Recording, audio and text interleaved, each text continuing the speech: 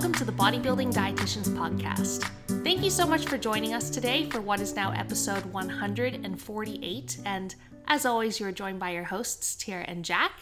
Now, once again, we do have a Q&A episode lined up for you, and did just want to put out a little reminder that we do these Q&A episodes every single week, and we usually put out Instagram question polls over at the Bodybuilding Dietitians on Instagram. So if you ever do want to get your questions in, make sure to follow us at the Bodybuilding Dietitians over on Instagram so you can see our stories, ask us any questions during the week, or if you do miss the question poll, always feel free to slide into our DMs and ask some questions there, which we can always flag and then answer during these podcast episodes. So Jack, let's get into this first one. It says, what is your best advice for tracking meals out? Great question. So there's a few things to consider. And first of all, I'll be the one who says it, but do you need to track when you go out for a meal? It's not always mandatory. It depends on what you're trying to achieve. Like, for example, if I was to go out for a meal right now, I probably wouldn't really feel the need to track because I'm eating a lot of food and I'm more likely to undereat than overeat. And while I think I'll still be aware of like the amount I should probably be eating, I'm not going to rigorously track like how much protein, carbs and fats I think will be within that meal. It'll just be a rough calorie goal, which I guess, to be fair, is a form of tracking. Yeah, I think that's a great point to make, in that you don't have to be super pedantic about the exact number of macros, the exact calorie amount, but still take into account that you're consuming some energy at that mealtime. Yeah, and obviously people who might have more stringent goals at this point, it's more appropriate for them to be a bit more rigorous with their tracking. So we can certainly provide some inspiration in that element, and potentially working backwards might be a good place to start.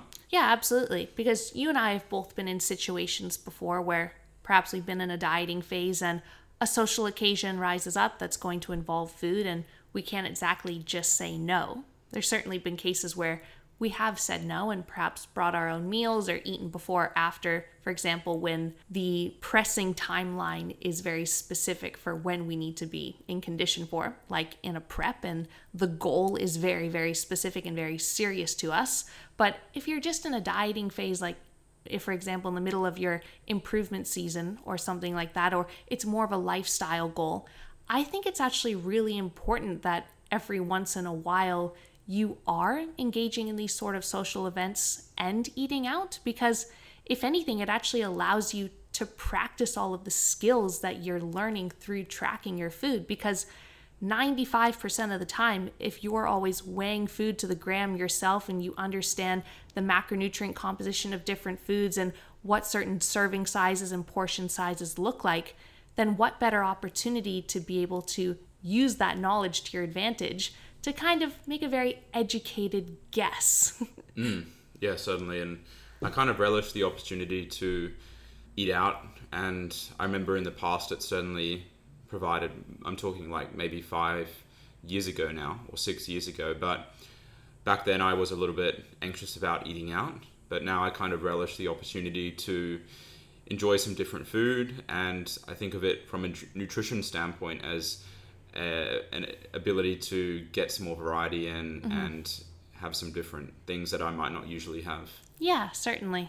But let's say, we both have clients, right, who they're perhaps in a dieting phase themselves, but then a social event arises and they're like, hey, how do I prepare for this? So there certainly are some tactics that you can put in place.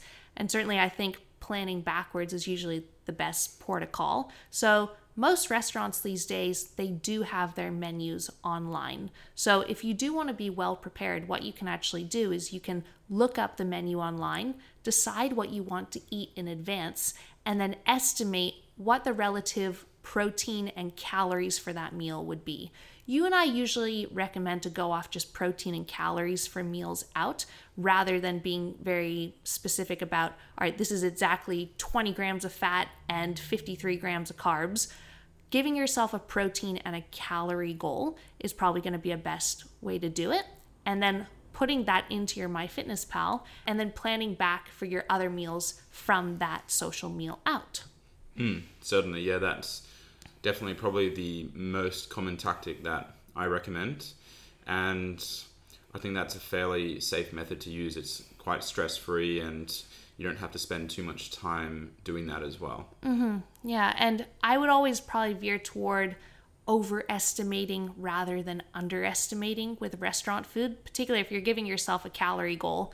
Even if the meal probably only is going to be 500 calories, I'd give yourself a little bit of leeway, maybe push it up to 700, because from experience of working in a restaurant myself, I just know that there are a lot of hidden calories that some people don't assume are in some meals. So I worked in a Thai restaurant for many, many years, and I just know that in stir fries, they aren't just adding 1 or 2 tablespoons worth of oil. You know, they're putting their big ladle into the oil pot. They're probably putting like 10 tablespoons worth of vegetable oil into a cashew nut stir fry. Or, for example, if you order something like coconut rice, you might be like, ooh, it's probably just jasmine rice with a fragrance of coconut milk, right? I made that stuff myself. I can tell you it's full cream coconut milk, and there's also a buttload of white sugar in there, and then you sprinkle a bunch of deep fried onions on the top. Or like pad thai, man. Have you ever had pad thai? Yeah, many times. Oh, it's freaking delicious. But I'm telling you, I've seen with my own 2 eyes the big wok of like peanuts and the pad thai paste. My chef poured a 5-kilogram bag worth of table sugar into this big wok of pad thai. Wow. That's before they add the chicken and the noodles, you know? So there's these sneaky little things, that are definitely in restaurant food. So that's why I just tell people, hey, overestimate rather than underestimate.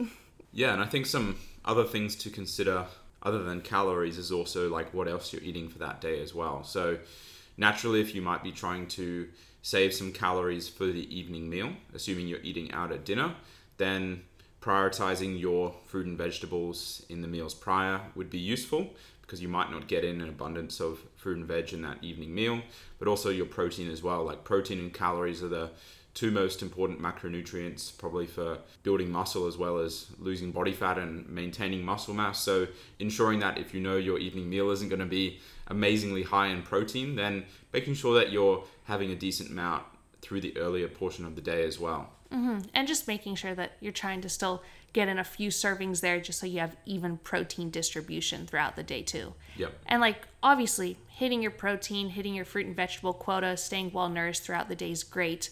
But also just falling back on, you want to feel good the next day too. Like you still want digestion and regular digestion to be in check, because there's nothing worse than, just having a very abnormal day of food and then just you kind of feel out of sync in the days following. Yeah, we've been there before. Yeah. But there's obviously a heck of a lot of different ways to go around it. To track or not to track, that's totally up to you. But I think it's still important to acknowledge that obviously everything that you eat is generally going to have some calories in it. And if your calorie budget is lower, I'd probably recommend then going toward those foods that are probably easier to track. So for example, if you're going out for breakfast, probably opting for something that you could more accurately estimate. So for example, 2 pieces of rye toast with 2 poached eggs and some fruit and a coffee on the side, sort of thing, as a breakfast, rather than ordering the big stack of waffles with hash browns and bacon and you're like, YOLO. But I mean, yeah, like that's quite energy dense in itself, and plus it would be hard to track. But even something like a breakfast omelet would be a little bit more difficult to track as well. Like things that, sure, a breakfast omelet is very healthy and nutritious, but is it easier to track, or is it worthwhile? Because we have to remember that chefs don't give 2 flips, guys, about how many calories are in the food. They want it to be delicious, and they want you to come back and order their food again because it tastes really good. I think that's probably in a chef's best interest, is to retain their customers and have them coming back because their food is absolutely scrumptious, not necessarily being like, oh, Jenny only opted for 400 calories for this breakfast, so better not cook her omelet in some extra butter, sort of thing. So that's why I just do think it's better to overestimate rather than underestimate, because if you were to prepare a meal by yourself at your house. So let's say you were to make yourself a chicken cashew nut stir fry. You'd probably have a bunch of fresh vegetables in there, some chicken breast, and maybe add like 2 teaspoons worth of olive oil and throw in like 20 grams of cashew nuts. That would be a nice cashew nut stir fry at home. But if you were to go out to a Thai restaurant, just acknowledge that they're probably using a lot more oil to cook that meal. They're probably using a lot more cashew nuts. It's probably not chicken breast, it's probably chicken thigh. So whatever it may be, just overestimate, because things like oils, things like sugar, things like salt, all those highly palatable foods, when they're combined, they make foods absolutely delicious. MSG. They're very cheap. They're very cheap too. Hey guys, just a reminder that we offer coaching services, which you can find on our website by searching the Bodybuilding Dietitians on Google or via the show notes below. We coach anyone with a health and fitness related goal. Also, I guess if you were to just go out to a meal and you wanted to roughly estimate what the calories were in that meal, my best suggestion would actually be pick the most energy dense foods within that meal and then estimate those individually on MyFitnessPal. So let's say that you went out and you got a Caesar salad. What I would recommend is probably trying to track the chicken individually, estimate the Parmesan cheese, estimate the croutons, but I wouldn't go like estimating lettuce and estimating cucumbers and tomatoes. Like I would focus on the big ticket items, and the very low energy dense foods, I'd probably just let those be. That would probably go the same for like a pizza. I would roughly estimate like a pizza base. What sort of person would you, because this still seems like some hardcore tracking to me, like hardcore. Would you recommend this for the like a general diet, or is this like sort of delving into comp prep specificity? It just depends on how much you just want to be in the know, and sometimes you're just curious too. Because like you wouldn't do that yourself, would you? Like if you went out to dinner right now. No, well, I did it on the weekend because I actually went to my parents' house for my mom's birthday and we made homemade pizzas there. Mm-hmm. And we had like some spinach wraps and we had some salsa and we had prawns and chicken and cheese and plenty of different vegetables. And I just estimated the big ticket items like the spinach wrap, like the prawns and the chicken, like the cheese. But I wasn't like, ooh, is my spinach 30 or 40 grams, or how much did these tomatoes weigh? How much did this capsicum weigh? So I roughly estimated that because I had that meal in the middle of the day. And obviously the next day I had a big ass leg session. So I'm like, well, I don't want to undereat today. I still want a good idea of how much food did I eat. And that's why at nighttime I had to have some sandwiches instead of a salad, because I was like, otherwise I'm only going to hit 250 grams of carbs today. And I usually hit 400. So I think it's in terms of the frequency as well. So like people like you and me, we only eat outside maybe once a month, I would say. And you got to think about the error there. Like even if we get the error way off and like I either overeat significantly or undereat significantly, it doesn't really matter. It's once a month.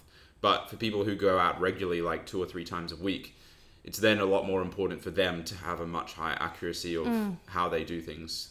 So using my approach and kind of just having an educated guess might not be accurate enough for people who buy lunch out every day.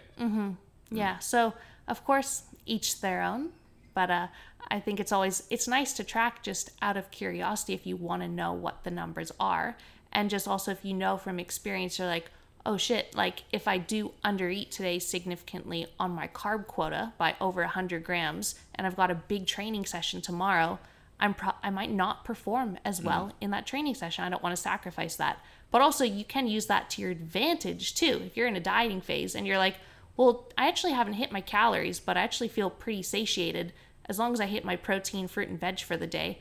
Okay, well, I'm feeling pretty good, so maybe I'll just slightly undereat today. And who knows, if that meal was actually more energy dense than you thought, everything might have actually balanced out in the end.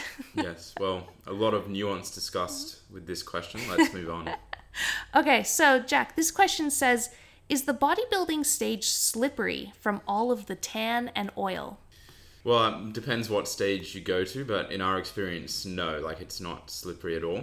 And it's not like you're dripping with tan and oil. You don't put tan or oil on the soles of your feet. So yeah, it's not slippery. And even if it was, like a little bit of slip is actually kind of nice for the bodybuilders in their transitions. You can kind of turn on your foot as opposed to being stuck to the ground. So yeah, nothing to worry about in that respect. You guys go on first thing in the morning, but then all of the female competitors come on after you, and the majority of the female competitors are wearing heels. So I don't know if you guys getting down and doing your classic poses on your knees and stuff like that is super helpful for a chick trying to go up there and flaunt her stuff in little stilettos. Yeah, I can't comment on that. I've never been in stilettos, so I don't know what it would be like. No, but as at the same time, like, we've competed on various different stages, and some stages are that just like flat ceramic flooring, similar to like the flooring that you'd probably have in a group fitness studio at a gym. But for example, at the Sleeman Center in Chandler, that stage flooring is actually very, very thin carpet. So it's not actually the super... Absorbs all the oil. Yeah, so it wouldn't be as slippery, for example, if someone just got tan and canola oil all over the stage and then someone came out to walk on it in their heels. But I think that's actually a really important point to make, that for competitors, particularly girls who are spinning around and doing all their stuff in little stilettos, it is important to actually practice your posing on different types of flooring. So, for example, practice it on that very, very flat flooring that you would have in a group fitness studio, but also get used to what it's going to feel like practicing your posing on very thin carpet too. Because probably you don't need to do it on grass or dirt though. No, you don't. Or concrete. Let's hope you're not doing some weird bodybuilding show outside or like at the beach trying to spin around in the sand. But of course, if your routine as a girl, you know, people really try to jazz it up and add all this finesse, and girls do spins, girls do little kicks. I know from experience that feels very different when you're sliding around on a flat surface compared to if you get the tip of your heel stuck in a little bit of carpet. So be prepared for that. So it's good to practice your posing on different flooring. And also Have you ever tripped on stage? No, I've never tripped on stage. Thank gosh. That would be, I think that's a nightmare for most competitors to actually fall over. Yeah. Yeah. I think it's not a reoccurring nightmare for guys, of course, but I think it's normal. Usually have those reoccurring dreams in the last few weeks of prep about something going wrong. I know for me, it's usually just getting up on stage without conditioning. Yeah, that's usually a nightmare as well. But I think especially for the girls, like for fitness and sports model, it's always really nice because they usually have sports model before the fitness.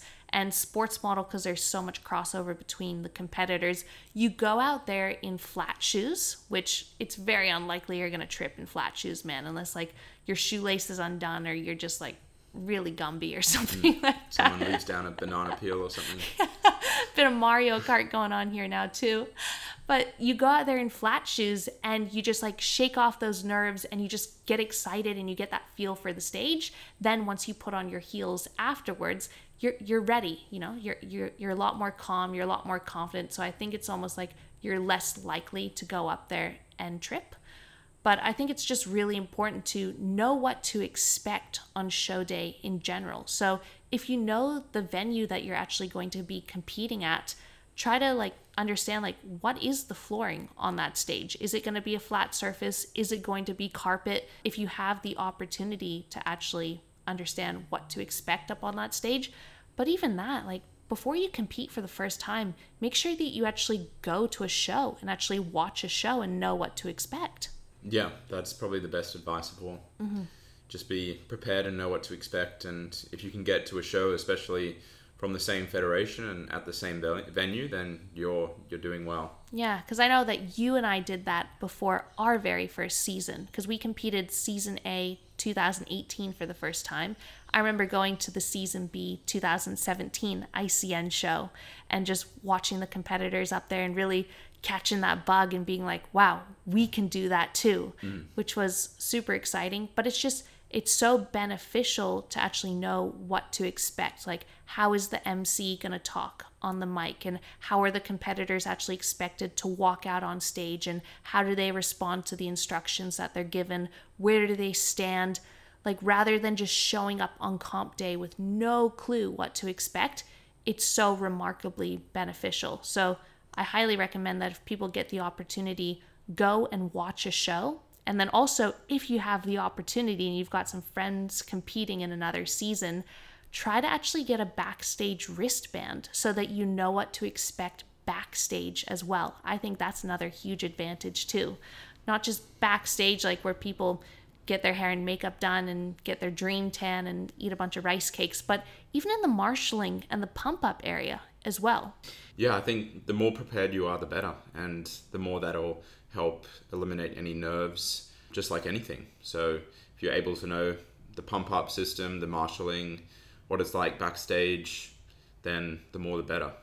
Yeah, because there's no doubt that just being calm, cool, collected, level-headed on show day, that's certainly a huge advantage, because you don't want to be running around saying, oh gosh, how long till I'm on stage, or what should I be doing, or like, should I be eating now, should I be drinking now? Like, you just want to be totally chilled out in your zone. You know what you need to do, and it's really going to reflect on how you present yourself on the stage itself, the physique that you bring, and just how you feel throughout the entire experience. You want to have a really freaking good day.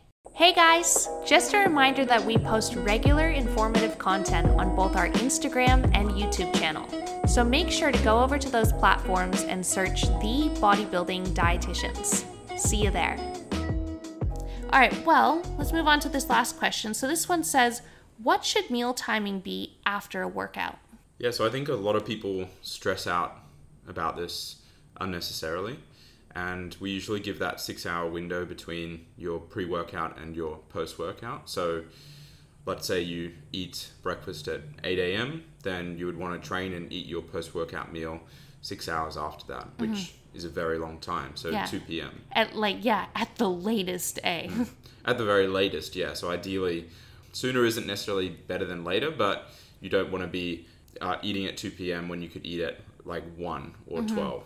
Yeah, so I think the recommendations are to have at least 4 to 6 hours between your pre and your post-workout meal, just to ensure that you're well-nourished, well-energized, you're spiking muscle protein synthesis before and after your workout, you're recovering for that workout, you're well-fueled for that workout, the whole shebang. But that 4 to 6 hour window, I think it highly depends on 2 things. One would be the type of food that you're eating and how fast digesting it is. So for example, if you're having a whey protein shake and 2 pieces of white toast with some Vegemite on it pre-workout, you're probably going to need to eat closer to 4 hours after that meal than 6 hours, unless you just really have no appetite cues in the slightest, compared to if you were to have a big bowl of oatmeal with yogurt and fruit on top and a bunch of nuts and seeds. That would probably satiate you much longer than that 4 hours too. But apart from just the type of food that you're eating pre and post workout, I think it also is heavily dictated by the phase that you're in. So for example, whether or not you're in the improvement season and you're in a very well-fed state, or if you're like in the depths of prep and you aren't on the highest amount of calories and you are quite hungry the majority of the time. And I just remember on the Revive Stronger podcast, I'm pretty sure it was Chris Baccarat a few months ago. He's another athlete and coach over in the US, I believe. They were actually having this discussion on rate of digestion and meal timing in a prep versus the improvement season. And it's something I never thought about the way that they described it until I listened to that podcast. But I know that I've certainly experienced it, and I think that you have as well. When you are in a dieting phase, it's almost as if like you eat a meal and you have this urgency to train much sooner. It's like you need to put that food to good use sooner rather than later, and then eat your second meal sooner rather than later. So for example, you and I might have breakfast around 7 a.m., finish around 7:20 or so, and then we're like, okay, we want to be to the gym by 8 a.m. when we're in the depths of prep.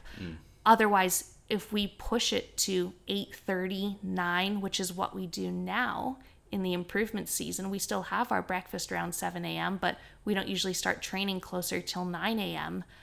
then we're just too hungry during that training session. And that training session isn't very pleasant. And it's almost like you hit a wall during your training session and you get quite hungry. You might get a little bit hypoglycemic and you're like, okay, I really need to have my post-workout meal now.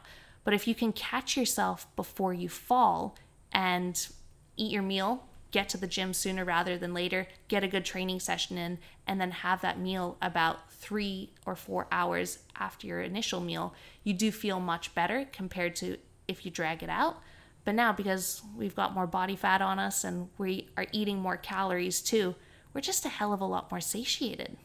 Yeah, I definitely find that. Like, I could quite easily train fasted at the moment without any trouble, and then compare that to comp prep, and that would be a bit of a disaster. Yeah.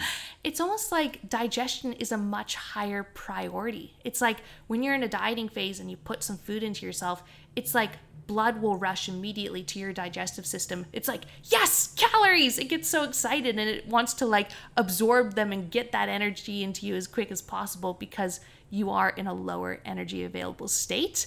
But when you're well fed and you're full of energy all the time, it's like, nah, I'm good. I'll delay that a little bit. Like, it's almost like it sits in your stomach for longer. It's very, very interesting, like the rate of digestion and how much digestion is actually prioritized when your body recognizes, well, I've been deprived of calories for a pretty chronic time period now, compared to, no, I've been in a surplus for a number of months now.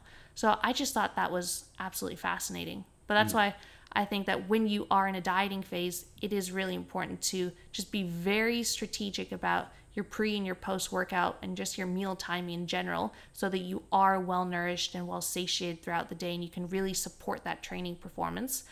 But in the improvement season, man, like, you can push it back a bit. Yeah, I think people have to understand, I think potentially they get worked up about the post workout and pre-workout and how much fat I should consume, but ultimately we need to consider, like, what is the purpose of the post-workout meal? It's not a magic window. It's a means of upregulating muscle protein synthesis and to start restoring some carbohydrates that you might have depleted throughout your workout. And resistance training itself, for starters, doesn't really deplete carbohydrate or glycogen stores that considerably. So mainly it comes down to the upregulation of muscle protein synthesis.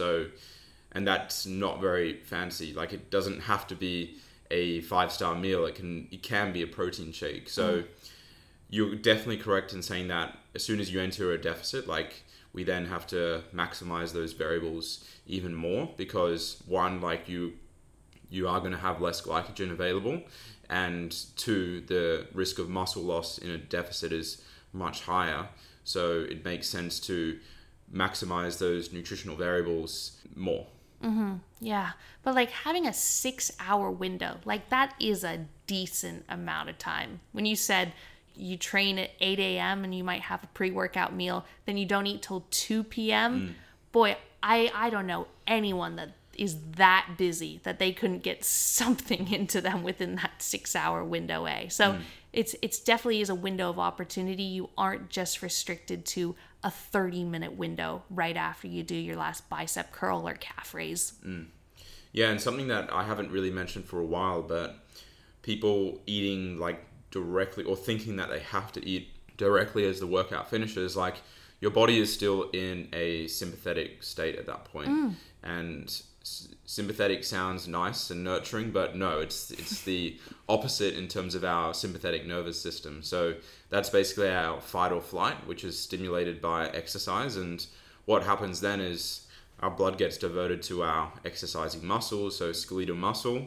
And basically, to prioritize digestion, we want to be in a parasympathetic state, which is rest and digest. And yeah, so basically when you're exercising, blood's at your muscles, but we want our heart rate to come down after exercise. So ideally waiting like half an hour after you exercise to achieve that parasympathetic nervous state, and then eating. Like, of course you can eat directly after, but I would probably say digestion would be fully optimized waiting about half an hour. Definitely. And I've thought about this before too. Like, we know, but how does our body actually know when we definitively stop exercising? So for example, I think it's corresponded with heart rate. yeah, but what I mean is that like you and I will finish our training session at the gym. We might finish with some abs, or we might finish with some delts, or whatever it is. Like technically the training session's over, but then we walk home as well. Technically that's still a little bit of exercise too.